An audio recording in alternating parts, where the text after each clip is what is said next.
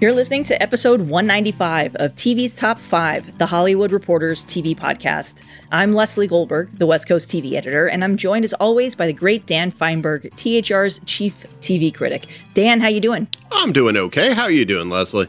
Oh, not too bad. Before we get going this week, I just wanted to extend, I speak for both of us, I think, when I say thank you to the Los Angeles Press Club for recognizing Dan and I with your award for Best Podcast Hosts and the praise that we, quote, anchor an informative show in a comfortable yet lively manner. So thank you, LA Press Club, TV's Top 5, no longer a bridesmaid. Comfortable yet lively is a fine description of what we do, I think. Occasionally, we like to add a little discomfort, but talking about baseball isn't everything. But I'm not discomforted by that. You're not, but our listeners are. It's got nothing to do with you. I'm sure you're comfortable with all of the great stuff we discuss, but yes. Anyway, yes, thank you to the LA Press Club. We are chuffed and honored and whatnot. Yes, but otherwise, Dan, how you feeling? I know you've been still testing positive, I think, right? Yep, still testing positive. Very, very faint line, but I'm fine.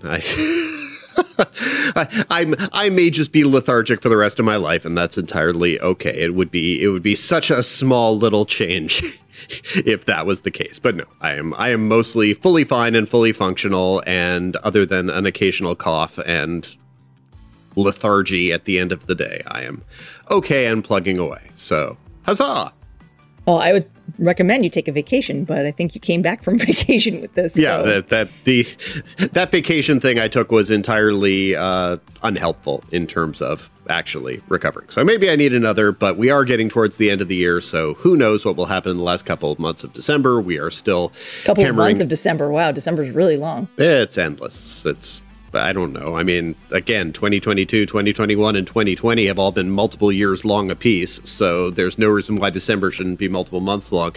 Anyway, we are still trying to figure out our scheduling for the rest of the month, which will include, of course, an end-of-the-year episode and a preview of 2023, and probably we will be taking the 23rd off, but we're sure to warn you about that again. So anyway, just straighten that out, all the end-of-the-year stuff, and whee! Well, I guess we could enjoy saying the things that we enjoy saying. Freebie! And you got one that you can't really say anymore after this week's episode, but that sounds like a transition to headlines. Number 1. Leading off with the week's top headlines, Amazon is taking another stab at Stephen King's The Dark Tower, with The Haunting of Hill House's Mike Flanagan set to adapt the novels. In related news, Flanagan has moved his overall deal from Netflix to Amazon and will continue to develop genre projects for the streamer. And in news unrelated to Flanagan's move, Netflix has canceled his Midnight Club after a single season. Lots going on there, Dan. I honestly hadn't realized that Midnight Club was supposed to be a multi-season project, but there it goes. I just sort of assumed that it was his annual anthology/limited series, but of course I also didn't finish Midnight Club because I found it personally to be less engaging than several of the previous ones. He's talked for a long time about his desire to adapt The Dark Tower, and he's had a lot of success adapting Stephen King in the past, so if anybody is going to successfully adapt The Dark Tower, I think probably Mike Flanagan is a good bet. But I don't think anyone is going to successfully adapt The Dark Tower, so... Yeah, Glenn Mazzara, the former showrunner of The Walking Dead, tried with a pilot there that didn't go forward, Yeah, there have been multiple variations on we're going to do movies and we're going to do TV shows, and there was the whole elaborate thing that was going to be, there's going to be a movie, there's going to be multiple TV shows, then it's going to branch into another movie, then it's going to branch into a TV show. There's a lot of material in that property, which happens not to be my personal favorite in the Stephen King vein. It just happens to be more in the fantastical/fantasy realm, whereas I like my Stephen King more in the horror/thriller/whatever realm. Anyway, though, I know that obviously it has huge fans, and yeah, the ambition of the plans before with the movies and the TV shows intersecting and all of that, it seemed like a lot. And then when the movie came out and tanked aggressively,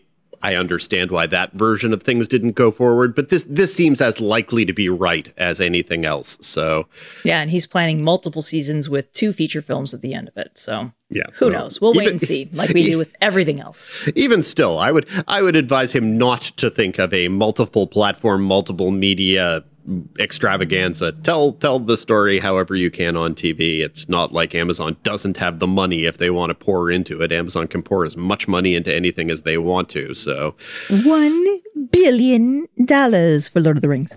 Indeed. In other streaming news, Taylor Kitsch is reuniting with Friday Night Lights producer Peter Berg and will star in the straight-to-series Western American Primeval for Netflix. Apple has tapped Jake Gyllenhaal to star in Presumed Innocent, the drama series from David E. Kelley and J.J. Abrams, and Apple has also reteamed with the team behind the limited series Blackbird for the new series Firebug, starring Taron Egerton and from creator Dennis Lehane. On the broadcast side, Fox is getting out of the country music business and has canceled Monarch after a single season. The show, as you'll recall, or maybe not, was picked up to series in May 2021 and earmarked originally for mid-season before being bumped to the 22-23 broadcast cycle. It was the network's first wholly owned series. Meanwhile, at NBC, the network has handed out a full season order to rookie comedy Lopez versus Lopez. And then at ABC, the Disney broadcaster is getting a jump start on pilot season. Yep, that's coming, with the order for Judgment, a soapy drama set in the Supreme Court. What could go wrong? I mean, every couple of years, somebody tries to do a Supreme Court series, and at least one of them has actually made it to TV for a couple episodes. But anyway, yeah, bye Monarch. That was not a good TV show. I really like when you're succinct, Dan. In renewal news, Apple has picked up a second season of the fairly generic drama Surface. Okay, fair enough. Yeah, I couldn't tell you who was in that one. It was Gugu Mbatha Raw. I watched all of it. It was not particularly good. Yeah. Over at HBO Max, the streamer continues to thin its unscripted herd with the cancellations this week of Issa Rae's Sweet Life, Legendary, and F-Boy Island. As we've discussed, the streamer will inherit tons and tons of unscripted fare when the service is merged with Discovery Plus in the spring. Reports this week also indicated the new name for the combined service will simply be Max, as insiders have debated the global appeal of the HBO name. In other cancellation news, AMC has unrenewed Moonhaven after the basic cable network revealed major cost-cutting measures following the departure of its CEO after less than a year. That's a little bit too bad. Moonhaven was a quirky and odd show that I was kind of amused actually got a second season because it seems like the kind of thing that could be just a 6-episode curio, and now that is what it's going to be. Speaking of truncated curios, HBO has canceled Los Espookies after 2 seasons, which is just too bad. There's nothing else to be said. That was a show that was a strange and quirky and very clearly not for everybody show. And HBO definitely made people feel like it was a quirky and strange and not for everybody show, basically giving it no promotion whatsoever and putting it in that strange Friday night, 11 p.m. slot. But it was also a really, really, really good show that was like absolutely nothing on television. It was esoteric and weird and distinctly queer, distinctly Latinx. It was its own thing completely and totally, and it is too bad when a show like that, with a voice as distinctive and unmistakable as that, when it cannot be allowed to survive for whatever the duration is that its creators wanted to, it takes away some of HBO's creative imperative or creative validation or whatever it is. You know, if you aren't nurturing shows like that, if you're simply saying, well, we tried, we couldn't get an audience, shrug, it makes HBO less of a special place. And so it is too bad, and Los Espookies deserved better, and people will discover that show, and then it will be one of those where they're confused by why it didn't have a bigger audience, why they had never heard of it, etc. Well, I mean, I feel like I've tried to make sure people have heard of Los Espookies, and it's too bad that it didn't work. Yeah. Just go ahead and say it one more time, Dan. Los Spookies. There you go. And wrapping up headlines, Comedy Central has enlisted Chelsea Handler, Cal Penn, Al Franken, D.L. Hughley, Leslie Jones, John Leguizamo, Hassan Minaj, Sarah Silverman, Wanda Sykes, and Marlon Wayans as guest hosts for The Daily Show, following host Trevor Noah's December 8th departure. Correspondents and contributors, including Roy Wood Jr. and Desi Liddick, are also expected to guest host. And indeed, so I feel like we've talked plenty about Trevor Noah's departure, and I wrote extensively about it, but it's an end of a small era. It doesn't feel like it's as much an end of a consequential era as when Jon Stewart left the show, but it really is the end of an era, and it's the end of a successful era, regardless of what random ass conservatives who don't understand television ratings would try telling you. So, oh well, we'll see what they do. That is an interesting list of potential guest hosts, none of whom obviously are really and truly lined up to be potential regular hosts for the show. But, it's an interesting group of people, and they should be worth watching. Absolutely. Absolutely. Up next, it's time to talk about the Golden Globes again. Number 2. That's right. The Golden Globes are heating back up ahead of its January 10th telecast on NBC. The embattled Hollywood Foreign Press Association this week tapped Emmy winner Gerard Carmichael to host its 80th annual award show, with nominations set to be unveiled December 12th. The organization has allegedly been overhauled after NBC bailed on the 2021 award show following a report in early 2021 over on the LA Times that the group was lacking Black members, as well as other financial improprieties. Dan, are we ready to talk about the Golden Globes again? Does Gerard Carmichael make you want to watch this? Because it kind of makes me want to watch. If I say no to the first part of your question, are we done? And can we just move on to the next topic? Is it as simple as that? Yes. Yes, it is. Oh, excellent. You want to say no? Okay, great. Up third. Let's go to the mailbag. No? No. I can only repeat the same things so many different times. Yeah. And I did multiple times say that nobody should take the hosting job, and I continue to believe that, and and it, doesn't take away anything at all from my respect and admiration for Gerard Carmichael as both a general comic voice and a general voice, but also as a comic voice who in the past year has stepped up his importance in the culture and his centrality.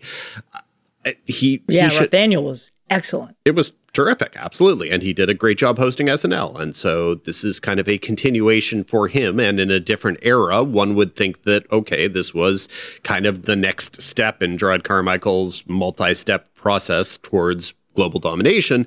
Doesn't change the fact that I still think he should have said no here, because they're absolutely using him as kind of a poster boy of we've changed. And so he is being used. There is no question. He is also using them, and it is completely in his prerogative and whatever for him to say, look, if you ask me this in private, I'm a little bit disgusted by the whole organization and to be doing this, but this is a major platform and it is a step in my career that I feel is an important one to take. And I think that is a totally valid thing for him to want to think. I think that he is and was at a somewhat strange place in his career where under normal and different circumstances, he would have been just below the status that they would have been looking for to be hosting this show. He would have been just below the Amy Poehler, Tina Fey, Ricky Gervais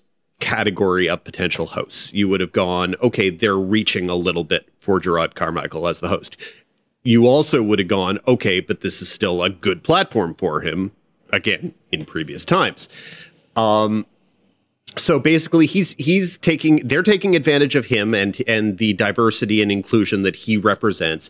He's taking advantage of them because it's a platform that could/should be a good platform that maybe he wouldn't have been in conversations with about 2 years ago.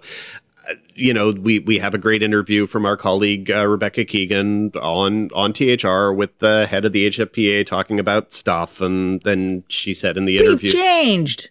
We've so much talk about we've changed, and I don't doubt that. And she claims they've had no problems whatsoever, talking with people about coming to, present and all of that. And while they regret that Brendan Fraser says that he's not going to be appearing regardless because of his past issues with the HFPA, and as well he should decide not to come out. They're not expecting that will be kind of the trend, that they expect the trend is going to be that people are going to come out, and that is totally fine. The interview doesn't get into questions like, did you attempt to ask 75 other people to host first, and were you told no? I don't know. I would guess that there were absolutely a handful of names floated where people said no. But look, do I think that Gerard Carmichael will do a good job and that he will be funny and that the things that he will say making fun of the HFPA will be amusing? Absolutely. Of course I do. And hopefully biting. I assume they will, but even still, who cares? Because it's not like Ricky Gervais wasn't biting. No one claimed that Ricky Gervais wasn't catty enough about the HFPA. No one said the same about Tina Fey and Amy Poehler. Everyone always has insulted the HFPA, and for decades it was a ha ha ha. They're the whores who gave an award to Pia Zadora and have no taste whatsoever, and ha ha ha. It's so funny that we're all paying attention to them. And then this LA Times story basically revealed, okay, well, it's actually significantly worse than that, and now, a year and a half later, okay, fine, we're back to treating it as if this is the thing that we're supposed to be paying attention to. And I've said over and over and over again, there was absolutely no reason why anyone needed to salvage the reputation of the HFPA and the Golden Globes. This is not a storied Hollywood institution. This was a laughingstock that we revealed was worse than a laughingstock. And I don't doubt the sincerity of their attempts to diversify their membership and to eliminate the graft that was part of the embarrassment of it all. Not quite eliminate, because as Rebecca Keegan's story talks about, many members of the HFPA are still being paid to sit on various committees and whatever. The reality is this award show was always going to be, and always was, simply a marketing piece of starfuckery. That was all it ever was. It was one that we embraced because we liked watching the starfuckery. That's entirely fine. But even accepting that, they're not the only ones who can be starfuckers. You could find another way of doing this without the, to use the word with the dirty undertones, without the taint that comes from the HFPA and the Golden Globes, which is simply unremovable. It cannot be cleaned up. It cannot be cleaned away. Anyone who accepts a Golden Globe is accepting a tainted award. Anyone who accepts a hosting duty, who accepts a presenting duty, they are simply saying it is more important for us to be part of this commercial for Hollywood than any principles whatsoever. And that's totally fine, because it's not like anyone thinks that Hollywood is an incredibly principled place. Anyway, yeah. So again, I hope that Carmichael is great? Yes, of course I do. He is ridiculously talented, and I truly want only the best for him. I want better for him than this gig. But if he is convinced that this gig is the path towards whatever better for him means, God bless. I just would have been happier if they could have been completely unable to find a host. That would have made me feel better about the entire darn thing. What else? I got nothing, dude. You said it all, man. How am I supposed to follow that?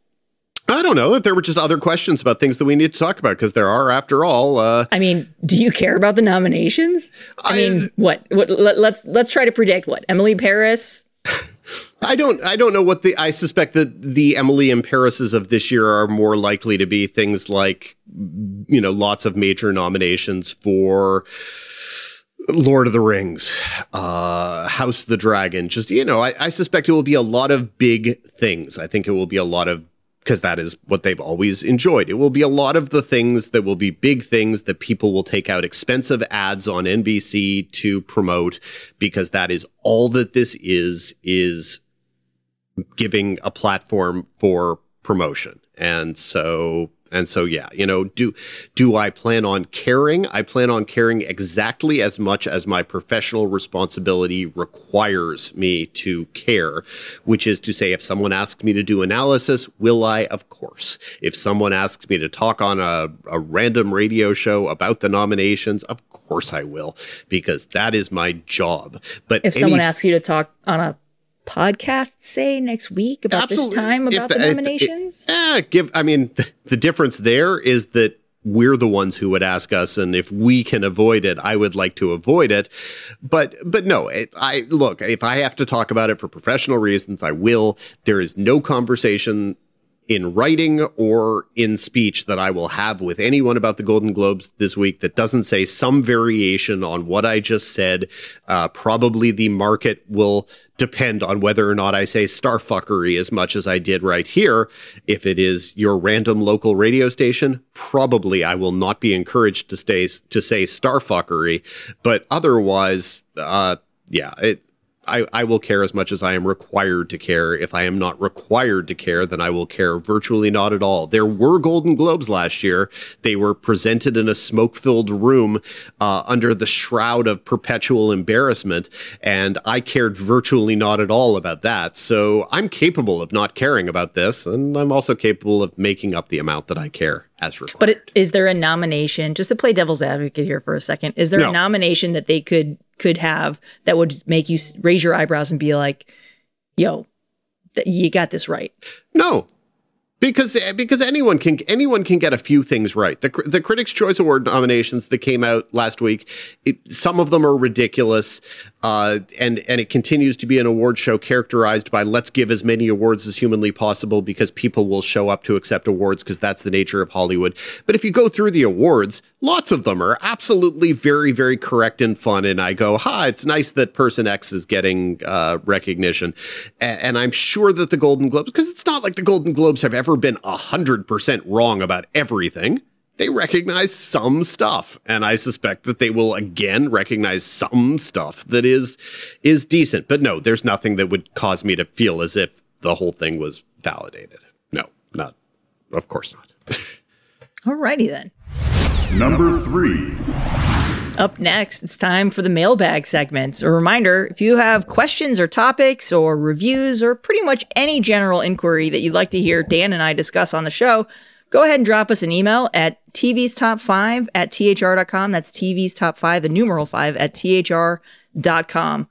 Up first, longtime listener Corey asks, what does the end of broadcast TV look like? Surely the future is Peacock, Paramount Plus, Hulu, whatever streaming sites come. So what happens to ABC, NBC, CBS in 5 to 10 years? This sounds like a Leslie question. It does sound like a Leslie question. And I think we're already starting to see what is going to become of the broadcast networks in the streaming era. Yes, obviously, the way people consume television has shifted. Everyone's watching on streaming services. There are still a number of people who are loyal to linear. But I think one of the things that you're going to continue to see is a shift out of the big budget scripted shows and more reliance on unscripted fare. We've seen, we talked about this at the top of the show in headlines when we talked about Monarch ending and the fact that was Fox's first fully owned scripted show. Yes, we've talked on this show for basically since we launched almost 200 episodes ago about how owning your content really matters because you're really better able to monetize it and control international and streaming rights. But what happens when you can't sell a show internationally because you need those rights? And what happens when you can't sell streaming rights because you need to maintain those rights for your own services? Well, what happens is you get a situation like the CW where they basically sold to Nexstar and now Nexstar is gutting the network of scripted. And we did an interview with Brad Schwartz previously on the site, or I did the interview with Brad on the site before. And he's actually been on the show when he was running Pop TV, which was home to, of course, Schitt's Creek. And what he said is basically is probably what you're going to start to see across some of these other networks.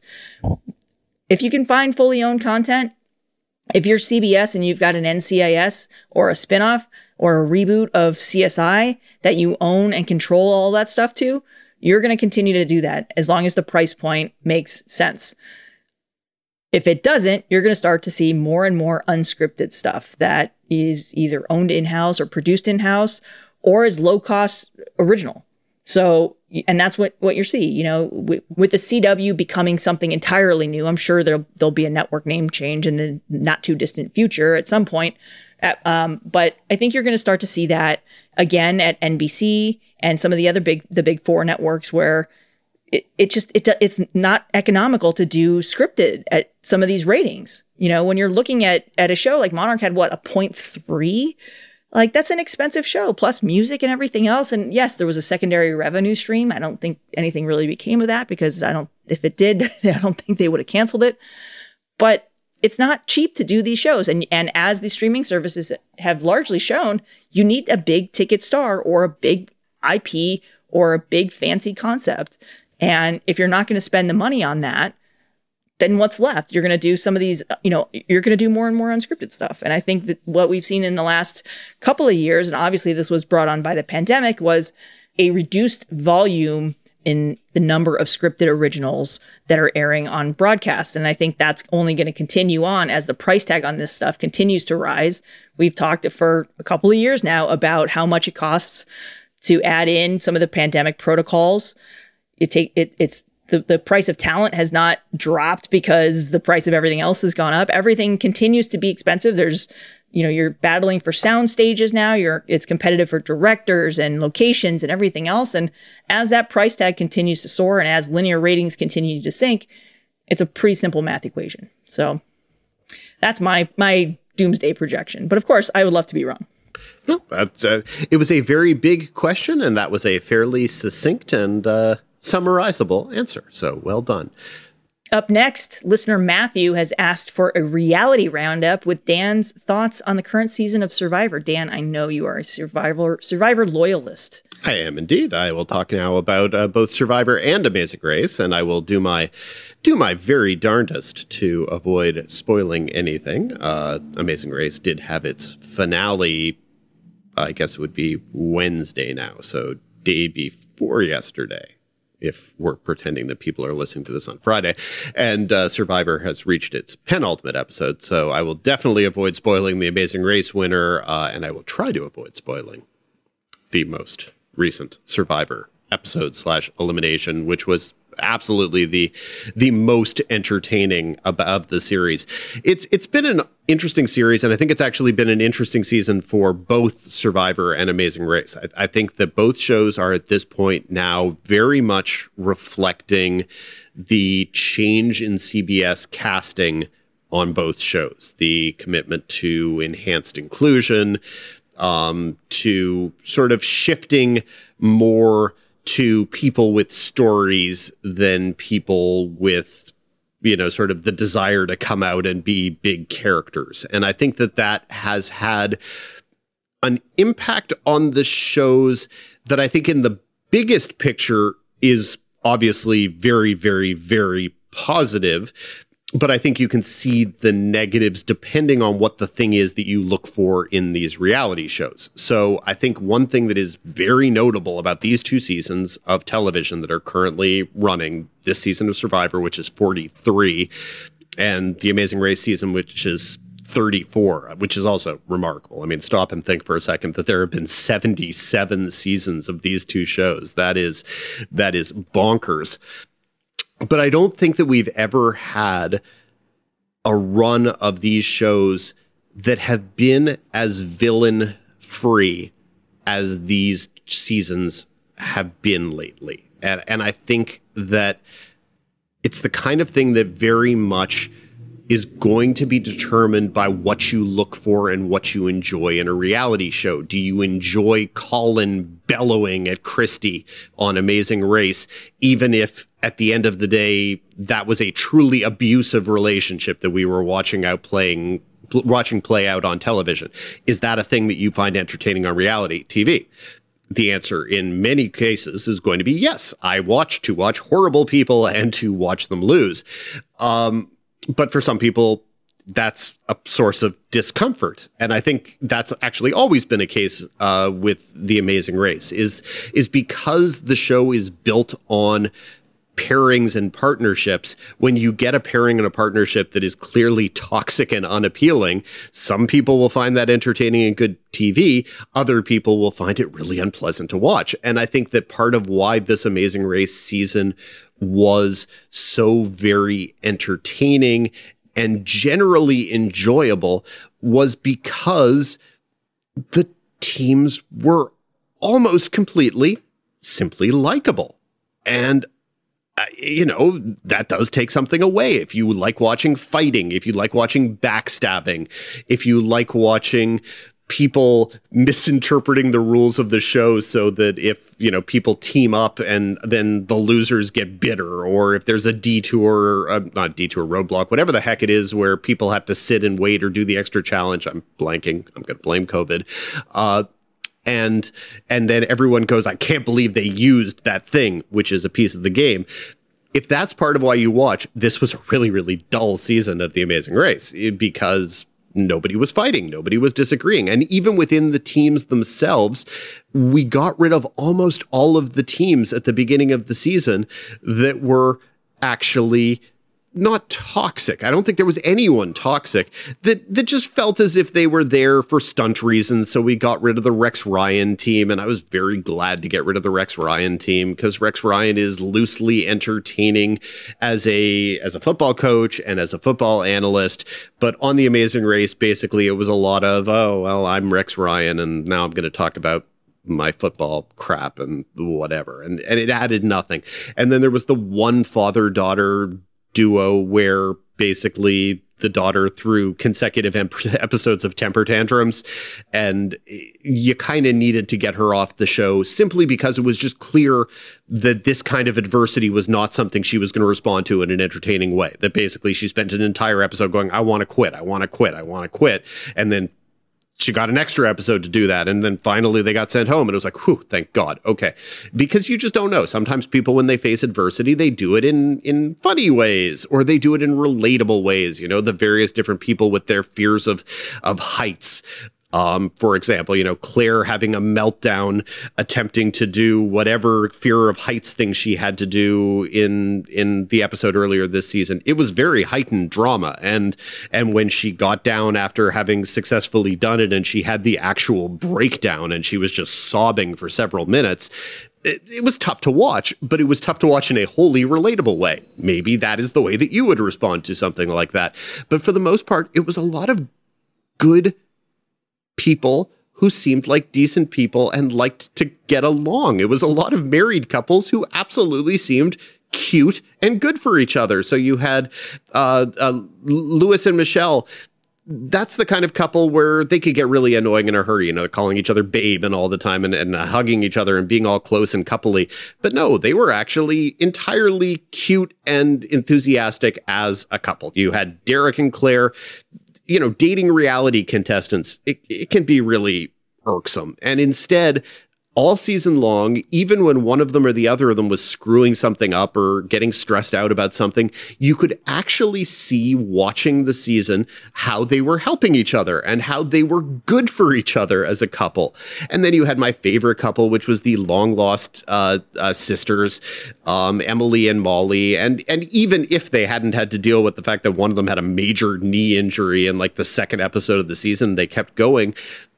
The idea of this relationship between sisters who discovered the existence of the other 1 year earlier, 35 years never knowing that the other existed, that was beautiful. And it was emotional. Every single interaction they had, every time they realized the thing that they had in common that they never would have known that they had in common despite their different upbringings, it was all just really beautiful. And the travel this season was obviously impacted by COVID, and that was just what it was. But it was still, there were some good challenges. There was an over-reliance on dance-related challenges early in the season, and that was a bit annoying to me because like half of the contestants had dance experience. So it was like one after the other going, ooh, choreography. Well, I'm a professional cheerleader. Choreography. Ooh, I dance with Pitbull.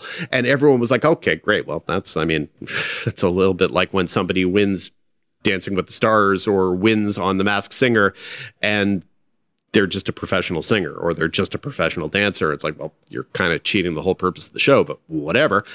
There was a lot of that, but in general, it felt like a much more fluid season than the first post-COVID season or the half and half COVID season, the last one. So yeah, it was a good season, and it got down to like a final 5 or 6 where it wasn't going to matter to me who won. I was perfectly fine with all of them. The Military Brothers bored me a little, but they weren't bad. They were in no way bad people. So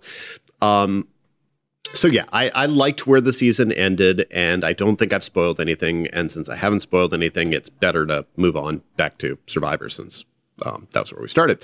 And Survivor has also been in that strange position of having to transition because, again, COVID. They had to shorten the season. They made a lot of different accommodations and twists in the last couple seasons that there was kind of the amusement of all of the things that changed in the 2 seasons that aired last year, and basically nobody had seen it, so there were a lot of the things that surprised people. There were a lot of advantages they hadn't known about. There was the whole prisoner's dilemma thing on the island that no one knew about, and so it had the freshness. This season has been kind of the second phase of that, and that's always the case in Survivor. You introduce something new, and it surprises everyone, and no one knows what to do with it, and that's one exciting phase of things. Then the second phase is, okay, now everybody knows about it. How did they respond? And either they respond by using things brilliantly, or they respond by basically talking themselves out of everything in the game, and the strategy becomes this sort of internal monologue of, there are 850 advantages on the season, what do we do with them? And then it turns out that nobody does anything. And that was the case with this season for like the first half, basically, was people talking about idols and talking about advantages and then not using them. And that's kind of entertaining.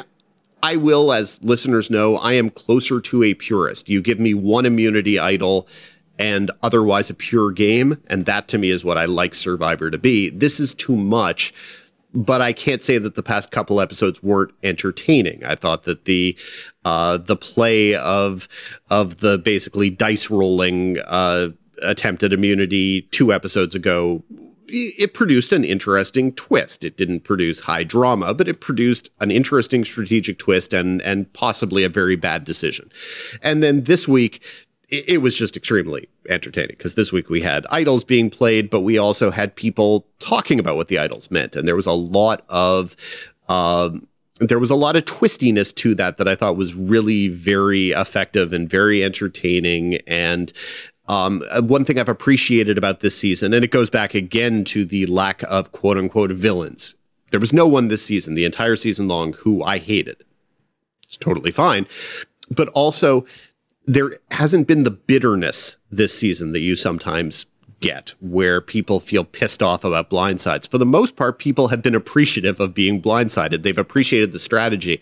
And without spoiling exactly what happened this week, I would say that out of 43 seasons of Survivor and hundreds upon hundreds of contestants, most of them over the past 43 seasons would have been genuinely ripshit about what happened at the end of the last tribal council. They would have been angry, even though it was completely and totally in the spirit of the game.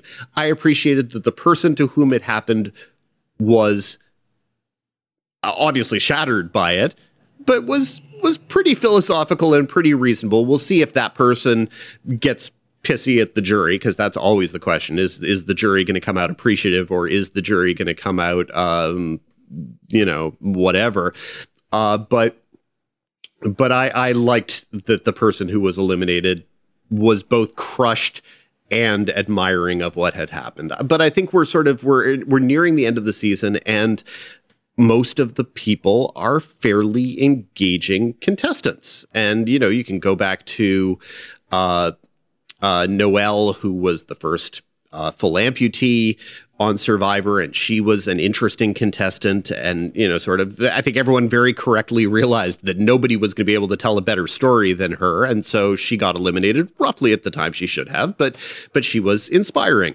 I thought that Sammy at 19 was entertaining. I thought his send-off interview where he talked about how he's 19 and probably it was just as well he didn't win $1 million because he would have done something stupid with it because he's been getting into Teslas. I thought that was entertaining. I think a lot of the people we have remaining have played interesting games. I think that Owen has played an interesting game as an underdog the entire season. I think that's an interesting approach to playing Survivor. I think that Gabler has done similar things where he's been an underdog, but he's also been manipulative in interesting ways. I think Carla's played a really good strategic game. I think Cassidy was invisible for the first half of the season, but I think she's done some interesting things in the past couple episodes. I think Jesse's playing a really, really, really good game.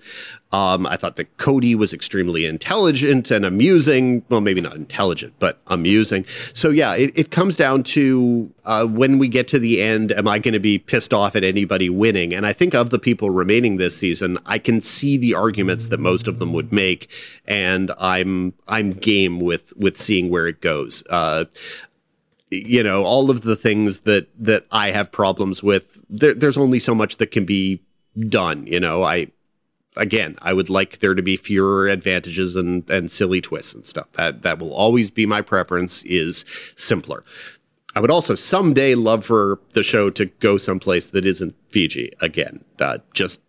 I liked the different locations. I liked the different themes. It was a thing I enjoyed about the show. And I understand completely and totally why we continue to be in Fiji every single year. It is efficient on every level, and I know why it happens. I just miss the idea. Like for years and years and years, it was, will Survivor ever go to will Survivor ever go to a cold weather location? And it was very clear that American Survivor was never going to do that. But all of the different terrain that we got from China to the Tocachins there were a lot of locations, and we haven't gotten locations for a while. And that's too bad. But again, that is a complaint where I understand the practical realities of it. And yeah, those are my thoughts on the current seasons of Survivor and The Amazing Race. A reminder, if you have questions or topics you'd like to hear us discuss on the podcast, go ahead and email us at tvstop5@thr.com. Up next, it's time for our showrunner spotlight segment. Number 4. Our guest this week is Brandon Jacobs Jenkins, who makes his showrunning debut on FX and Hulu's upcoming drama Kindred, based on the landmark sci-fi novel by Octavia Butler. Jacobs Jenkins is a playwright whose Gloria and Everybody were finalists for the Pulitzer Prize for Drama. He has previously worked on HBO's Watchmen and Amazon's Outer Range for the small screen. Thanks so much for joining us, Brandon. Thank you so much. So, okay, let's go to sort of the beginning and origins of this. When did you first encounter Octavia Butler, both in general and then Kindred in specific? Yeah, I've been reading Octavia Butler about as long as I've been reading. I was a huge kind of speculative fiction sort of nut in my early teens.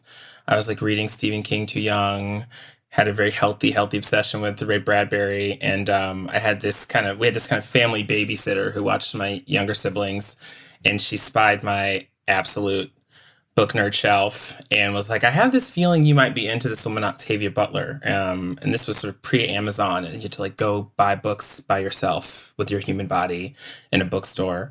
And she brought me a couple of books that were now known as like the Patternist series. And I was like kind of obsessed because it was the first time I'd seen kind of like brown people on the cover of these books, and they kind of looked like me, and they were in cool universes. And I like devoured those books. And like, as I could, like when I encountered them in various bookstores, kind of amassed a bit of a collection.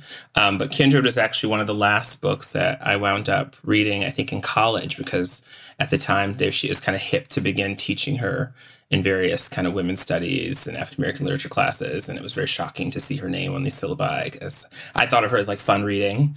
And that was probably my first sort of like entanglement with the book, and it had a very profound effect on me for a lot of reasons. And I sort of kept up with it and reread it a few times over the years. And sometime around 2010, after rereading it, I was like, oh, I think this might be a TV show. And it became this like obsession, this like Moby Dick kind of situation that I took to my agents. And I was like, can we figure out how to make this happen? And of course, I could not get arrested with this idea for many, many years after. But that was the beginning. Now, as you were coming to that conclusion that this was something that you wanted to adapt, was there kind of a eureka moment in your head where you felt like you had whatever it was going to take to unlock the book, to unlock the idea of adapting this? Not entirely. I mean, I definitely sort of knew it would want to play in the contemporary as opposed to in the 70s. But really, I mean, the entirety of my career, I mean, I have a pretty large footprint in my life as a playwright and working in the theater, where I do a lot of adaptation. I sort of have always been guided just by fandom. Like I just, for me, the excitement of adaptation is getting the chance to sort of like spend a lot of time with the mind I admire and kind of expanding a universe or a world that I have a lot of purchase in or investment in and want to explore. So it's not a big book, like in terms of page numbers, et cetera. When did you decide, or how did you decide that you wanted to approach it not as a movie or a miniseries, but as an ongoing drama? It's funny. The minute I read the book, I was like, I bet what's happening here is people want to make this a movie, but actually it's a TV show because it's so much about time and like relationships and watching a person literally over the course of their lives. And I just felt like you needed to have that kind of canvas of television in that long form to really create that effect in a viewer, that idea of intimacy and just like the experience of life itself kind of moving in front of you, And I was right. I mean, once I sort of tried to figure out how to get the rights, I was like, oh, right, this book's been under option since its publication in 1979. And that entire time, the attempt has been to try to make it into a feature. But yeah, it wouldn't be possible to crack in that way. There's just too much richness in the book itself and in the themes, So beginner's luck, maybe. You mentioned that you first started kicking this around in 2010 with your agents and couldn't get, and had no takers, no feelers for this. So what changed? Here we are, obviously some time later. Did you shop this? Did television have to change? Obviously, the limited series was reborn. The interest in that was reborn again years ago, but that I think really helped shift the medium into doing more stories that are short order, multiple season type things. But I'm curious, when did the water start to turn warm from the cold? Yeah, I mean, I think Obama helped. I think there was suddenly this desire to acknowledge like race as a social phenomenon that touches all the lives, all viewers' lives in some way. I would be lying if I didn't say that like Get Out and the success of Get Out really did kind of like rejigger the industry's appetite for content by people of color that might have addressed like a genre element in some way. I would say it literally took us 6 years to find a buyer, and one of the first people to make that offer was FX when we got into the room with them. But ironically enough, because Octavia Butler was always sort of ahead of her time. I feel like in some ways we're now catching up to that time she was so ahead of. It was amazing to watch sort of the culture become like catch on to her and her importance and who she was. I think people didn't know Octavia Butler from Adam, when you mentioned her name or kind of made the case that this was some sort of like iconic or classic piece of literature deserving something. And I will say too, like, even though we sold it in 2016, there was that kind of interesting debacle around like Benioff and Weiss's Confederates that was sort of announced with such pride in the New York Times without any real script or, and in the kind of like talk back pieces or think pieces about it, the word, Kindred kept coming up. And I think suddenly everyone was like, well, what is this Kindred thing? And by that point, luckily, we'd been locked in with this development at FX. But the process, take me through the pitch at the time before it landed at FX. You said that FX was, of course, one of the places that had interest in it. But did you get a lot of passes? I mean, who passed on this before FX said yes, and who else did you consider? Yeah, we didn't actually have a ton of passes. I mean, at the time, I had a very wonderful and fruitful and very formative relationship with HBO. And I was working with Protozoa Pictures, Darren Aronofsky's company, with Ari Handel. And, we took it to HBO. They passed on it. I mean, to their credit, it was like the very day that Lombardo was let go. So I think that those poor execs were in a bit of state of shock. It's like truly the worst timing of a pitch, in the history of probably television.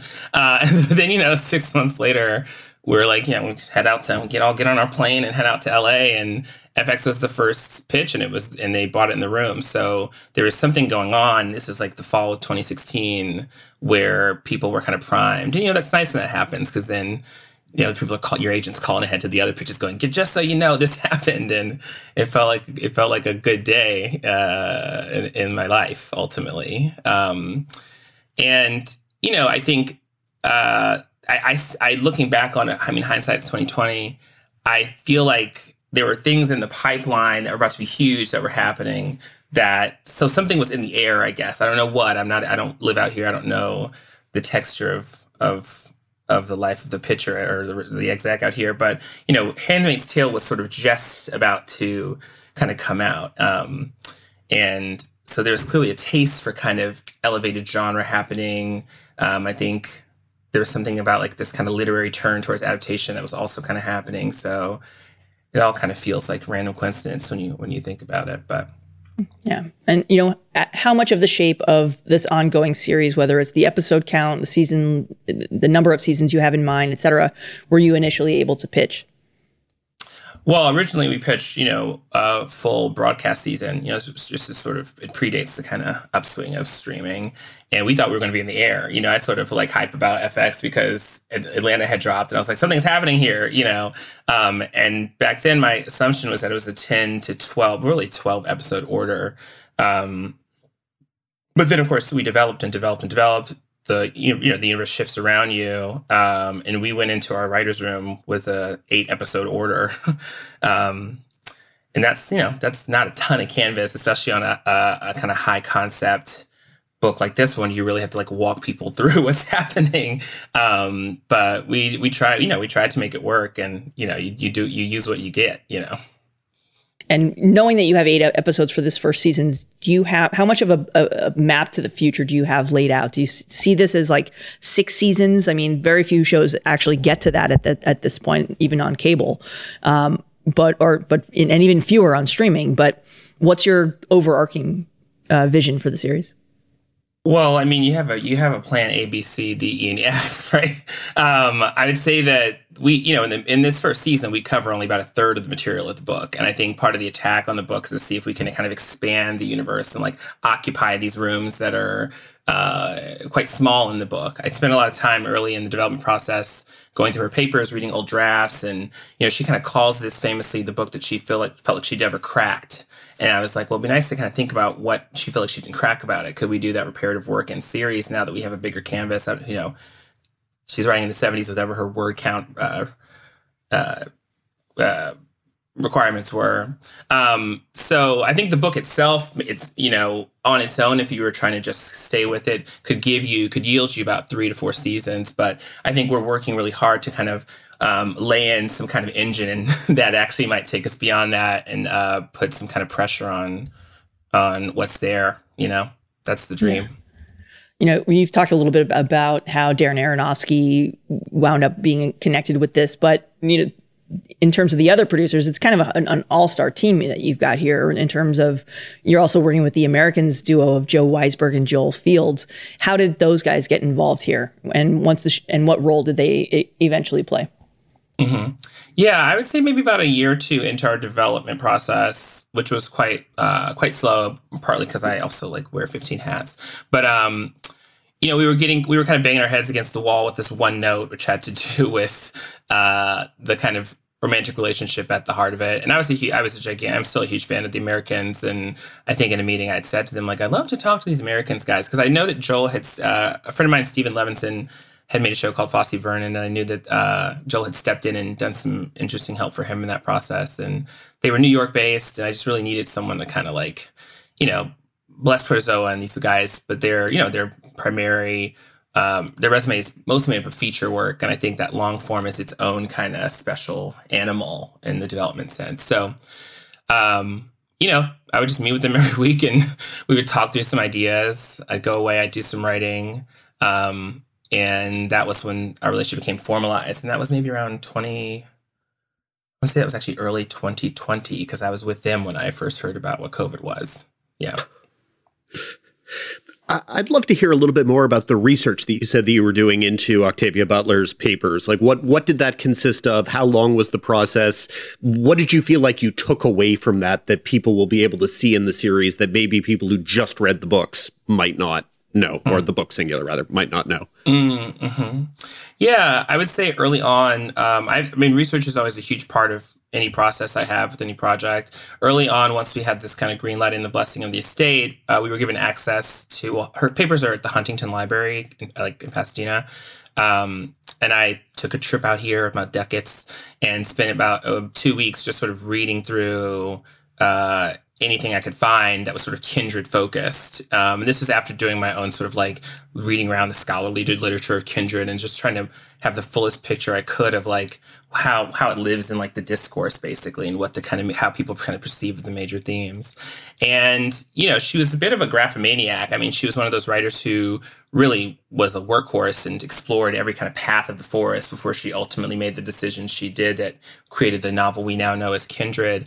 But what was interesting to me was how many, I'd already begun having sort of instincts about how to expand the world, and I realized she'd already explored those. You know, she had this sort of mother character in some of these drafts, and she sort of backed away from it for some reason.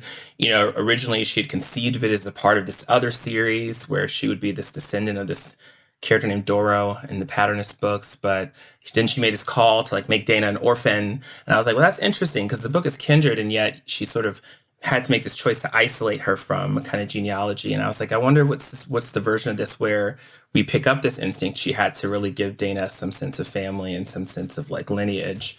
And that's what's led to like a major kind of change, I think, for a lot of people in the property itself. You know, I really just was like interested in that book is chock full of like little characters who pop on for a minute. And if you really go through her papers, you realize she gave them full stories. You know, they were fully fleshed out people who exerted kind of interesting pressures on the hero. And I just wanted to kind of lean into those ideas and lean and sort of bring them out maybe. Yeah. You mentioned Confederate and the whole kerfuffle around that. And when that one was announced, of course, people have kind of forgotten that there was at the same time, there was also the Aaron Magruder project that was in the same vein, that was also an alt history of America if the Civil War had gone differently. As those stories are being reported and as people are kind of blowing up on Twitter about them, as people do, as you personally were thinking of what you were doing with Kindred, was there something in your head that was reassuring you, okay, here's why people are responding badly to these projects. Here is why they will not respond as badly if it actually comes out that I am making this and this is happening? Well, I never knew people would not respond as badly to anything I did, but I did have the great luck of a property that had sort of was beloved. I mean, this is a 45-year-old book, essentially, and I sort of felt like, at the very least, the concepts at the heart of this have achieved some sort of like wider approval, or there's some agreement that there's something, she's up to something here that might be worth giving a second or two more of thought to. And I think for me, you know, alt history is just different than actual history, like a sci-fi history element. I think there's a real element of, you know, there's a real element of like projecting and fantasy that happens when we sort of imagine this sort of future place. But this is really a book about a contemporary person going back to the past. And so I felt there was something much more tangible and oddly less sort of sticky, you know, because no one was necessarily going to accuse an artist of not examining their own biases or, you know, their own kind of agendas and imagining a future. We're going to base this on historical research. We're going to talk about what it is to be alive now. And that's kind of the parameters. You know, I think people are just, they can enter that space imaginatively with less baggage, I would say, like less suspicion. But at the same time, narrativizing trauma, especially in genre context, it's always a minefield, whether it's dramatizing events that are sort of a part of our central consciousness, like the Civil War or like the Holocaust, or whether it's something that maybe has a little bit less public awareness, like the Tulsa Massacre. I'm curious, as you started the adapting process, how conscious were you of the things that you didn't want to do, you didn't want to depict when it came to dramatizing slavery? Well, in my work as a playwright, this is like the material in my life. Like I've been writing about slavery for like 15 years, so, and I teach it, I study it. So I didn't have a ton of discomfort. It wasn't very novel material for me to actually approach that big idea of writing about slavery. I would say that in terms of personal taste, one thing I knew is I wasn't interested in aestheticizing violence, right? I didn't want people to be able to sit back and go like, what a beautifully shot scene of harm, and for me, there are real ethics in the representation of violence, and I feel like I didn't want to, it felt important to me that I honor the experience of the suffering. I put a primacy on that, and maybe that was the kind of boundary or bumper I set up for myself in the depiction. But also this book itself, Octavia Butler she was always interested in kind of exploding cliches or really forcing us to kind of rethink our assumptions. And I think that part of her impulse behind this book was to really make an intervention in the wider imagination about how we think through slavery. I'm always saying that nothing has done more harm to our understanding of slavery than film and television, right? It's kind of created the iconic imagery of Gone with the Wind that we now always associate with a plantation, right? And she was setting this specifically in Maryland. She was setting it on a tobacco farm. She was looking at the kind of things behind the things. And I felt ultimately like that should be our kind of beacon or guiding light. Is like, let's try to find a new way to show this or think through this, and not sort of drift into the same kind of, ruts of let's tie someone to a tree and whip them, or, the things that we all associate with this or expect from this genre ultimately. Does that answer the question? Sorry. Oh no, it absolutely does. Okay. I'll let Leslie go, but then I have actually a couple follow-ups sort of to that. Okay. Well, as you mentioned, our image of slavery, I guess, is to some degree, of course, just defined by Gone with the Wind, defined by, Birth of a Nation, even if it's 20 years after, et cetera. And very clearly, as you say, this is Maryland. This is not the Deep South. This is a fairly limitedly successful plantation. This is not a vast cotton field. This is also, it's the early 1800s as opposed to as we're approaching the Civil War and all of that. What freedom did you feel because of those points of differentiation, that you knew that you weren't going to go down the familiar paths because there was already a new path that you were on? Mm-hmm. Freedom I felt in the writing or just in the overall kind of production itself? Both, but starting with the writing. Yeah. I mean, I just sort of knew that people wouldn't be able to make kind of presumptions about things they were seeing. Like, no one has really seen people working tobacco fields. So I wouldn't have to be navigating someone's like anxieties about, I think people see a cotton field full of Black people. Something starts to happen instinctively about how they want to lean into or not to that kind of emotional display. I thought there was a lot of opportunity just to kind of like occupy this interesting kind of hole in terms of like, early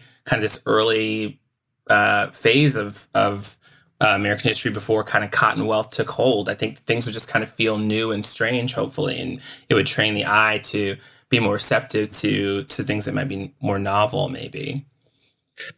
And along those lines, you mentioned the desire not to aestheticize violence, and I think that's very clear in the first 8 episodes of the first season. But I think it's also notable because in the book, Octavia Butler structures the thing that the main character does, the time traveling aspect, around these senses of near-death experience. So the violence has to be built into the structure, and yet you didn't want to depict the violence. So how did you kind of approach what you had to do to make the story move forward versus what you didn't want to do as a storyteller with your own preferences to the story? Well, in the book, it's written from the first person. And so these descriptions of her travel and being shunted back and forth, they're actually quite sensory based. There's never a moment where someone zooms out and describes our hero being put under some sort of horrible pressure. And I felt like we would just try to find some kind of cinematic language that honored that very subjective sense of it. It's a lot of POV shots and things like that. And I do think that there's ultimately a longer game thematically in the book about, the longer she the more she goes back to the past and the more she's exposed to violence, the more inured to it she becomes, right? So it becomes harder for her to get home. And so you're ultimately talking about a numbing that happens over the course of things. And we wanted to make sure we gave ourselves a bit of runway to really play that idea out, right? After a while, it's like she's going to be able to see all kinds of things and have it mean nothing to her, experience nothing to her because she's so used to it ultimately. So it felt like important to establish a kind of base there, rather than kind of play. Once you kind of start playing like the highest sensation you can, where do you really go? Where do you really go from there? Leslie, what were you doing? Oh, sorry. Go ahead. No. Yeah, I was curious, how did the conversations in the writer's room for Watchmen inform the writing questions on Kindred? And are there differences that you discovered of approaching widely known trauma versus trauma where you maybe had the freedom or responsibility to introduce that to viewers? I mean, ironically, I was developing Kindred all alongside being in the Watchmen room. So there was, I'm sure, like incredible cross-pollination between the two texts ultimately. And I would say, and I think maybe the writers in the Watchmen would agree that I was a bit of the referee for that exact theme you're kind of talking through, like, wanting to really think through the implications of representing this kind of material, I would say, again, like I feel very comfortable around these themes. I've been working in these themes for a while. I have my kind of, I guess, a very good sense of like my vocabulary that I use and my approaches, my rhetoric around it. And it was a very different experience to be kind of sitting at the head of that table and leading those discussions ultimately. But again, the Watchmen, when Watchmen was an alternative history, it was projecting into the future, and you're kind of talking about people's capacity to imagine things in that scenario versus something that sort of looks more backwards, where your writers are talking about things we can prove, things we can read about, things we can see. You're sort of protected by the real in that way, ultimately, because it's not, no one has to be held accountable for the fact that there seems to be no Black characters in this future that you keep thinking and talking about across the table from me. So why is that, Damon Lindelof has talked very vocally and publicly about his sense as he went into the Watchmen story that there were certain things he couldn't tell himself as a white man, and wanting to make sure that he had a room that was more able to tell certain parts of the story than he was. When you assembled your own writer's room for Kindred, what were you looking for in terms of voices who could tell parts of the story that you didn't feel like you could tell yourself? I mean, in terms of casting that room, I definitely felt there was a great premium for me on sort of female subjectivity, like a very easy access to that. And it was very important to me, kind of taking a bit of a cue from Damon, that it wasn't enough for me to put like one or two people in that room. I wanted to flood it with as many different people who could stay kind of some claim to this material, and make sure there was a sense of like dimension and debate always on the table. I also felt that, though I obviously someone who comes from genre and loves genre stuff, there's a certain kind of class of television writer that comes up in those rooms and just understands the game of mythology much faster and much quicker. And we had some folks there who felt very comfortable with that stuff, and it was very fun to kind of pit them against the like textured, premium prestige people who want everyone to just like look at, paintings and cry or whatever. And, it's very important too to have, not everyone can write historical drama. It's a real feat, it's real muscle. And we needed folks who were very good, who could like really pitch into those voices and into that syntax, into that time period. And that was also super important to me ultimately. And there was also, I'm not an Angelino. And so I felt like I needed people who understood that kind of texture of life in California and those sort of politics, especially as they related to sort of race relations across the board, so there was a kind of like interdimensionality, intersectional sort of bar I set for myself, but it surprisingly wasn't very difficult to pull together, especially at the time that I was working. You talked about the clash between the people with maybe more interest in the genre trappings versus the historical trappings of this story. And it's very much unquestionably a science fiction story, but like the novel, it's only sometimes interested in the mechanics of time travel, the mechanics of this thing that is happening to the main character. As you got into the actual adapting, did you find yourself more or less interested in those aspects? Interested in the, how is this happening? What are the rules? What's the game? Or were you more like, I just want to spend time in these worlds with this main character? I definitely of the former. I mean, I just love rules. I like understanding the rules and kind of the mythology that kind of undergirds something. I would say what's interesting. So there was a ton of time spent being like, okay, so she's there for a minute. How many seconds are in the past? We were doing all this math, all these spreadsheets. Okay, so she leaves here. She always comes back to this room. But what does this mean if she leaves here? What happens here? That stuff feels like that's kind of the hard work, the foundation you have to lay the ground for in any kind of genre show. I would say, though, that what's interesting about our situation is, we can, as the viewers, only learn as much as our hero knows. And so the real challenge became, well, how do you kind of piecemeal, how do you lay that kind of yellow brick road to Oz that contains all the rules and things the audience needs to know to really be able to track the game of this? Because you're right, the book itself very famously never resolves why this is happening to her, how this is happening to her. And I guess that's what pushes it into some sort of literary allegorical space of poetry, But I think that's a much harder thing to sustain, honestly, in television. I say that out loud. I think of The Leftovers. So do I know. But that sort of, I still feel like, an audience craves answers, and you got to give them at least half a spoonful, to shut them up. So that was sort of the kind of challenge for us, was really trying to, as gracefully as we can, as efficiently as we can, lay out what needed to be known now in order to keep us moving towards the bigger answer. And you mentioned this earlier. The book was published in 1979, and it's set in 1976. And that, of course, gives it this kind of resonant bicentennial parallel of American aspiration versus American reality and falling short, etc. As you decided what you wanted your contemporary moment to be, and I believe it's 2016, right? Not 2022. That's right. Mm-hmm. How did you decide where you wanted to situate it and what you wanted your own parallels to be? For exactly the reasons you just cited. I feel like I wanted to kind of honor or be in the grain of Octavia's original impulse, which is that, 1976 was a big, strange year of great ironies for the American public. And I felt 2016 had a similar echo. It was very nice that it was exactly 40 years later, right? But I feel like that was the last year we can all kind of agree on what was happening, maybe. And I'm sure that, history books will turn it into a pivot point for us in some ways as we assess the history we're moving through right now. And I just wanted a moment that felt almost like prelapsarian or idyllic.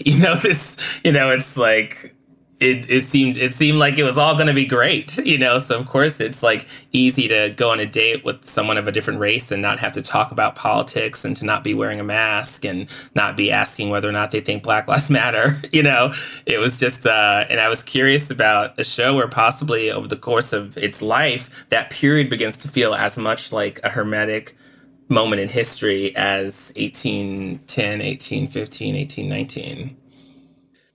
And I found it interesting, and this is, again, going back to the book, sort of the things that people didn't know at that point in 1979, the details people didn't have at their disposal, the conversations that they weren't prepared to have in 1979, 1976. I'm curious if you think that we're more informed now, that we're more ready to have these conversations, or does the rise of freaking out about critical race theory and stuff, does it suggest to you that actually we're maybe less ready to have these conversations now?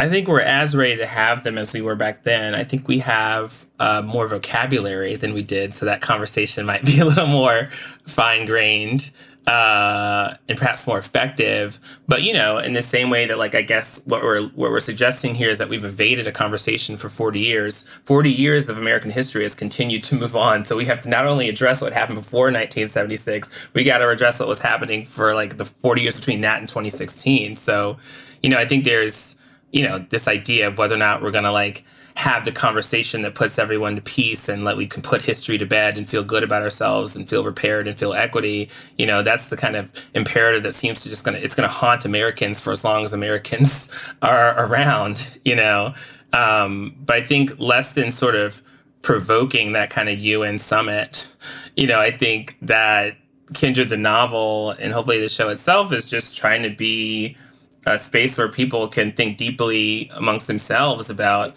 these issues and assess how they feel, assess their feelings about being people of history and being in a relationship to history, and find maybe the courage to go out and have that big conversation on their own terms. It seems like a lot of pressure to put on any kind of story to solve the ills of the universe. All you're trying to do is give people confidence and tools to ask and answer questions about their own lives, I think. Going back to a change you mentioned from the book, Kevin, Dana's husband in the book, he's been largely reconceived here. And I'm curious if you knew from the beginning that he would have to basically be a different character. So there's still the interracial relationship, which is at the center of it. And that's a major source of drama. But he's a very different person here. When did you decide that you wanted him to be, and what did you decide that you needed him to do differently here? Yeah. I mean, I'll say that in the course of this series' development, there was a very long period in which he was very similar to the person in the book. But I think that the opinion was held by many, including myself, that even in the book, there's something about him that feels like a little not believable. There's something about his reaction to what's happening that doesn't quite feel like I'm someone who's married, and that's just not how I would react if this is happening to my partner. I'd have a few more questions before I was like all in on this idea that this cataclysmic supernatural phenomenon was visiting my partner. And I thought too that, Octavia Butler was sort of openly, by the end of her life, asexual. Like, she had decided to kind of choose her writing over any sort of romantic or sexual desires. And I think that in some ways it's often a blind spot of hers in these early books, that she feels compelled to represent marriages because that's what she put in books, but she doesn't quite actually have the kind of I don't feel her in her writing a real tactile sense of the emotional life of a marriage or emotional life of a relationship. And I wondered if that wasn't, going back to this idea that she felt she hadn't cracked the book, I often wonder if that was part of it. And I also felt there was this interesting thing about the book being in first person. There's a couple of interesting moments in the book where she has this experience and then she says, I couldn't tell my husband about this experience. And I'm like, wow, so you're in a marriage where you hide, you hide things. And I was like, there's something messier here that's worth kind of leaning into, and not necessarily the kind of Prince Charming image that I think people always want to attach to Kevin. So I felt like that was a real opportunity. I wanted to make someone who felt like they were reacting to this phenomenon the way that I would react to it if it was my partner. And also to think really deeply about, everything goes back to this choice of moving it to 2016, right? I just felt like a young woman of color was not going to take so kindly to some of the more paternalistic aspects of Kevin in the book that get kind of swept under the rug. And so I wanted to reconceive him as a creative class in this moment, let him be sort of as bumbling as that original Kevin, but maybe also sensitive and understand and have been aware of things like allyship and, racism in America, and not just sort of like a loner dude who works at a potato chip factory or whatever. I really wanted, it was one of those kind of roles where I was like, the casting is going to have to show me who this person is. And we saw about a 5 trillion wonderful white guys between the ages of 20 and 30.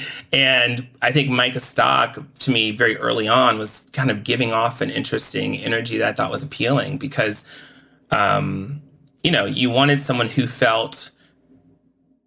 you may be worried could fall prey to the influences of the past, who might actually, there might be something at stake in that relationship that it could actually not work out, and I thought he had this interesting kind of innocence about him. Like, you felt like he kind of could fit into the past if he tried, right? And yet he's not quite fitting into the present. And that drove a lot of the conception of, I think, Kevin in this iteration, but yeah. You touched on the casting here a little bit, but, FX and Hulu are both kind of known for, filling the cast with big name stars, obviously. The cast that you went with here, yes, there are some familiar actors, but it's more heavily weighted toward unknowns. What was your strategy there? And was there any pushback to trying to get one or two parts to stunt cast with bigger names? Yeah, I mean, there's always this stunt cast conversation. Like, no matter what you do, it's not even just FX. It's like anywhere you go, they're like, "Can you please get Kate Blanchett in this somewhere?" I felt like for me, I come from the theater, and though these are kind of unknowns to the wider American public, probably, like some of these folks are like absolute stars of like the stage. Like they're anyone in New York would kind of recognize who they were. And for me too, there was just a premium on. I needed people who I thought were very technically trained because the work they're being asked to do is so specific and insane. Like this shows like a hybrid historical drama, also kind of a thriller, also sometimes an absurdist comedy. Like you just needed people who had the range to kind of move through all of that in some way. And, there was a very, very extensive kind of casting experience and a lot of open debate about, what this person brings versus this person doesn't bring. But to FX's credit, they ultimately sided on, John Landgraf especially really sided on good acting. You just want good actors, full stop. Stars kind of are made and broken every day, but the real opportunity here is to like really get some great performances on camera. And I think that was really the value for me.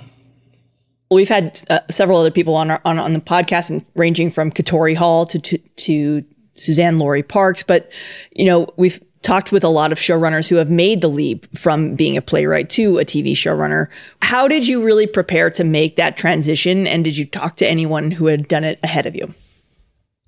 Yeah, that's all you can do. I literally called up every single playwright showrunner I knew, and I was like, what is happening right now? Because there really isn't much, like, there's no, like, course to take. There's no kind of way in. And, I think coming from the theater, one of the kind of handicaps you have is you don't have the amazing tribe that one would have assembled coming up through the ranks or having lived out in Los Angeles. And so you really are relying so heavily on just like the good graces and generosity of the writer community that you can find. Like Roland Jones was an incredible resource to me. Every time I called, he would pick up, and he just gave me so much context and encouragement. And I was talking to him 2 nights ago, and Eliza Clark, who was a showrunner for Why the Last Man, she was like an amazing man in Havana. And it was also helpful to just like have people who had some sort of familiarity with the work you do in that field who could sort of help translate like where you might have blind spots or where you might have particular strengths you weren't aware of. And that was super duper huge. But I wish it had been more of a set of instructions for me. I really feel like, being a first time showrunner, especially during COVID, especially, during whatever this moment is of like the streamers emerging and like all the rules feel new. I like don't even know if I've even had a normal experience. It's all been sort of thrown into the pool and told to swim vibe, which I mostly like in my life, but it's been kind of hilarious at times, I would say too. Yeah. Also Roland Jones and Eliza Clark, both also former guests of TV's Top 5. Oh, I'm sure. We do like our playwrights. Yeah, good. I love that. So obviously with a play, you've got long periods of workshopping and previews where you can constantly be making adjustments and tweaking. And even when the show is on, you can still, if something is clearly not working, you can sit down and find a way to make it work. What have these past few weeks been like for you, reaching final cuts on these episodes and having to let this go and knowing that there's no pulling it back for you now? It's been illuminating. I mean, I did have a pilot process. So I learned sort of the hard way or the easy way, or whatever, that what's there is there. They say like the third draft happens on the edit room. But I have a real deep respect for production now, because it really is like so high stakes. You get kind of one day to get 5 pages as right as you possibly can get, and like anything can happen. Like it's really wild. And I actually understand how showrunning becomes addicting for some people, because it just feels like when it comes together, it's like a miracle. But I do think it's true that there's no such thing as like perfection in television, and you have to be the kind of person who really loves to pivot. That's what you learn. And I happen to kind of like that kind of thing. And that's, 'cause that's what you're doing in, your preview process for a play. I'm using like air quotes here. You're sort of every day kind of pivoting a little bit just to make it a bit better.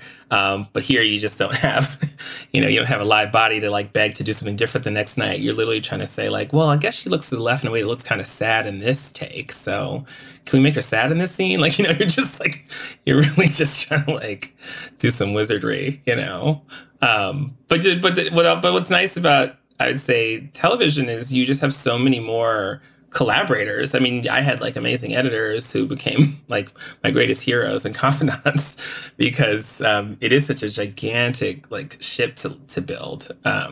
It sort of doesn't really come down to you as much as people want to believe that. It's really about these networks you kind of build around yourself. And we do like to wrap these interviews with the same question. What have you been watching and enjoying lately? Outside of cuts of Kindred, of course. I have been watching season 2 of White Lotus, which I have been enjoying. I mean, I just enjoy Mike White as like this kind of auteur in the form. And it feels very comforting to kind of return to his world in that way. I'm watching, is Heavy Scripted? How does this game work? Nope. Whatever you're watching and enjoying. During COVID, my husband and I watched 33 seasons of Amazing Race in like the span of 3 months. And which, by the way, I highly recommend if you just want like a sociological experience of like America pre 9/11 in technology to now. And so we're watching the newest season just because like we're just addicted now, which is so stupid. That show is so good in that way.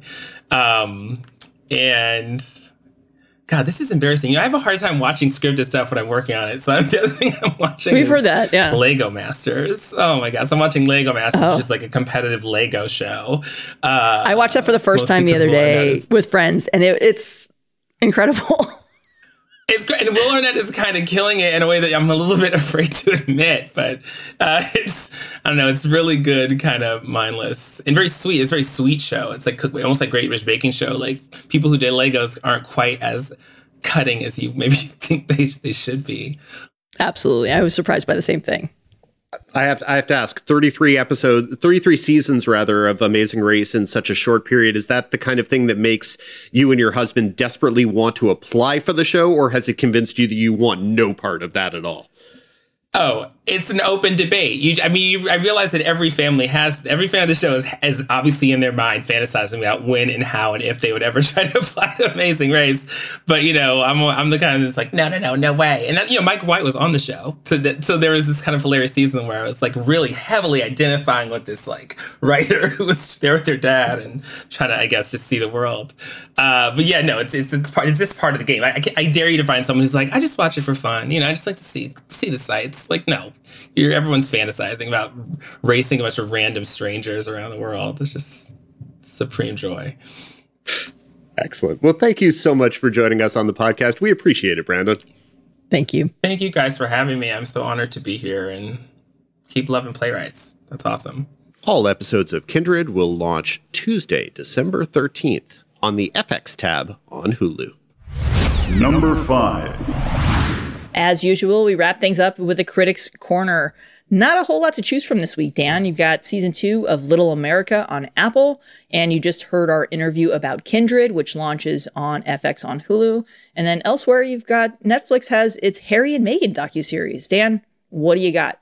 Indeed. A little less this week, which is good because it's been fun to be catching up a little bit on the television stuff ahead of my top 10, which I believe we should be able to discuss next week at this time. Currently, Yeah. it doesn't exist. So, so whatever. I've been catching up on Sort of after you and Alan really kind of raved about that one. I'm almost done with season 1, and it's so good. It is a very, very good show, and definitely worth repeating again that HBO Max, Sort of, totally worth watching. Agreed. And I look forward to your thoughts on future episodes there. Going through what we have, Harry and Meghan premiered on Thursday with no screeners from Netflix, which I think is more a factor of Netflix and everyone involved's terror about the British press and the things that the British press will inevitably latch onto, as they tend to with anything royal related, than actual quality.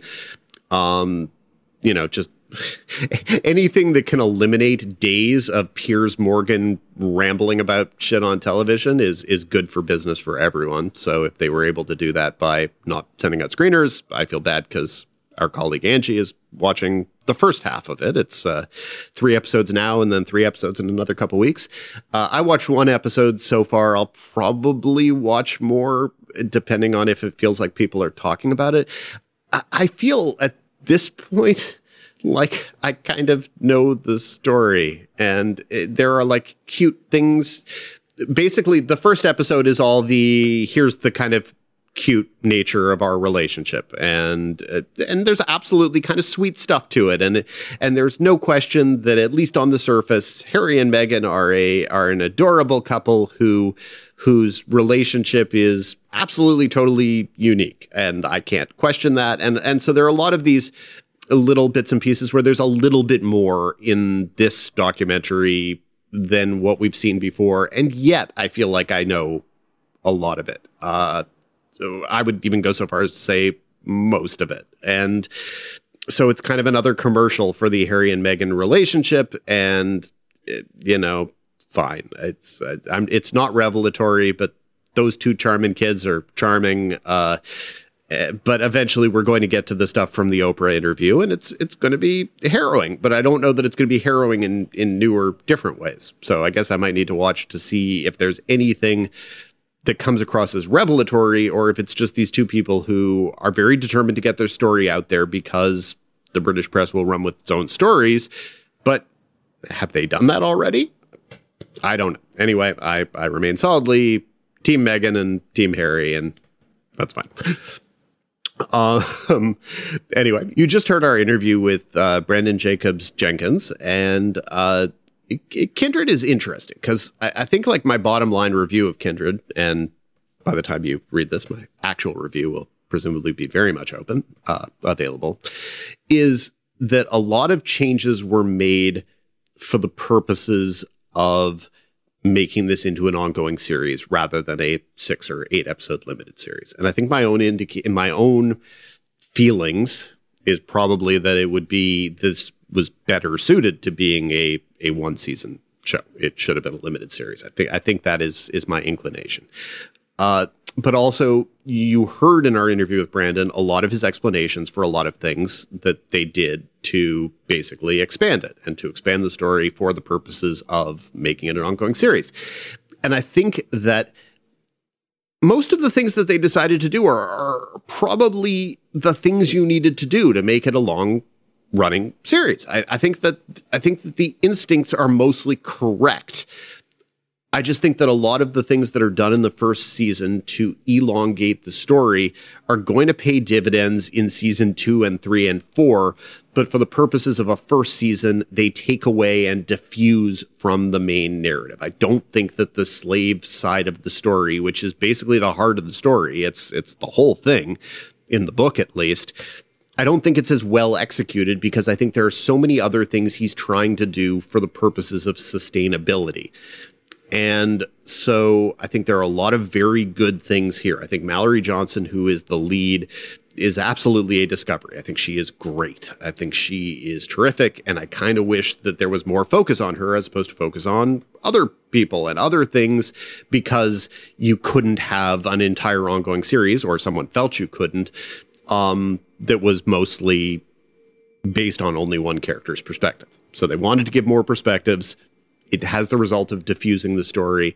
I think you can see what's good and interesting about the story even still, I just, it's tough. In my mind, probably this really just should have been a limited series. But I think there are, I can see how the changes they made that weakened the first season could ultimately strengthen season 3 or 4. We'll see. And finally, Little America is just kind of a show that everyone forgot had a first season and that never really caught on all that much in the first season. It was one of those early, much discussed, much vaunted shows that were part of kind of the initial rounds of programming at Apple TV. And the second season is kind of slipping under the radar, and I don't know that anyone's talking about it. And it's too bad, because the show is what it was. It's a series of anthological, immigrant-based stories, sometimes focusing on adversity, but sometimes really just focusing on character. And it's almost a guarantee that every episode will make you laugh a little. It's a safe bet that by the end of each episode, you'll feel some swells of emotion. I absolutely got teary at 2 or 3 of the new season's episodes. And there are a lot of really good episodes in the new season. I enjoyed the first episode, which Mr. Song, which features Felicia Rashad as a DJ who gives advice to a young Korean son of a hat shop owner who was destined for a career in medicine, but he really dreams of being an artist. It's lots of emotions, lots of good moments, very sweet story. I liked The Ninth Caller, which focuses on a Sri Lankan young woman who does kind of a hands-on a hard body promotional contest to win a car where you have to have your lips on a car for 50 minutes. It's got funny bits, it's got sweet bits, and it's got a musical number. Totally liked it. Camel on a Stick is about a Somali restaurateur who has to go through a lot of adversity to attempt to have a booth at the Minnesota State Fair. Again, these are all small stories that are wonderfully executed. For you, I would recommend eventually that you find time for the episode Columbus Starlings LLC, which is about a Japanese woman who played professional women's baseball in Japan, came over to America because she thought there was a potential for professional women's baseball in America, was disappointed when the league that she thought she wanted to play in fell through, just became a wife and a mother. But then she's inspired by Ichiro's quest for the single season hit record to attempt to start a women's baseball team of her own, and with adversity and comedy ensuing. It's a beautiful 35 minutes of television. And it represents the kind of thing that the show does best, which is putting different stories, different perspectives on the screen. And, it would be too bad if this were a show that didn't get to keep going, because I think it's a show that has a lot of value in our contemporary world, and the number of stories that it could tell, literally limitless. So yeah, that would be Little America on Apple TV Plus. Second season premieres this week. Kindred premieres next week, and it's interesting. I think it's an imperfect piece of adaptation, but if it inspires people to go back and read Octavia Butler, I think that's obviously a thing of value. And Harry and Meghan, I don't think there's really anything that a review is going to tell you. If you feel like you want to spend more time in this particular world with this particular story, then you absolutely are. I've watched one episode. It is not so far revelatory. We'll see if it gets more revelatory as it goes along. For more of Dan's weekly recommendations, be sure to subscribe to the Hollywood Reporter's Now See This newsletter and bookmark thr.com/TV-reviews for more. This feels like a good place to wrap things up. Thank you, as always, for listening to TV's Top 5, the Hollywood Reporter's TV podcast. Be sure to subscribe on all of your various podcasting platforms. If you like us, rate us. If you really like us, write a little reviewy thing. Those suckers do help spread the word of mouth. We're on Twitter. I'm at @thefineprint, FIEN, and Leslie is at @Snoodit with 2 O's. And that is where you will find us on Twitter, as long as Twitter remains a place where we're hanging out. We always like to hear your feedback. Let us know what's working, what isn't working, etc. If you have questions for future mailbag segments, and we appreciated your submissions this week, you can email us at TV's Top 5 at thr.com. That's TV's Top 5, the numeral 5, at thr.com. Until next week, Leslie. Until next week, Dan.